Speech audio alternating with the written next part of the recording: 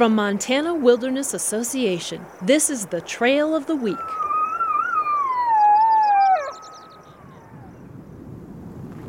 If you're looking for sweeping views of southwest Montana, you can't do much better than Windy Pass on the Gallatin Crest.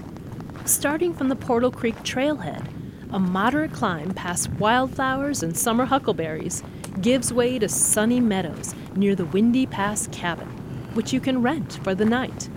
Near the cabin, you can head right to reach the Gallatin Crest Trail, or stay to the left, passing through more wildflower meadows and past friendly marmots to reach Windy Pass. Be sure to hold on to your hat. Windy Pass got its name for a reason. For more on this trail, visit hikewildmontana.org. The Trail of the Week is produced by Montana Wilderness Association.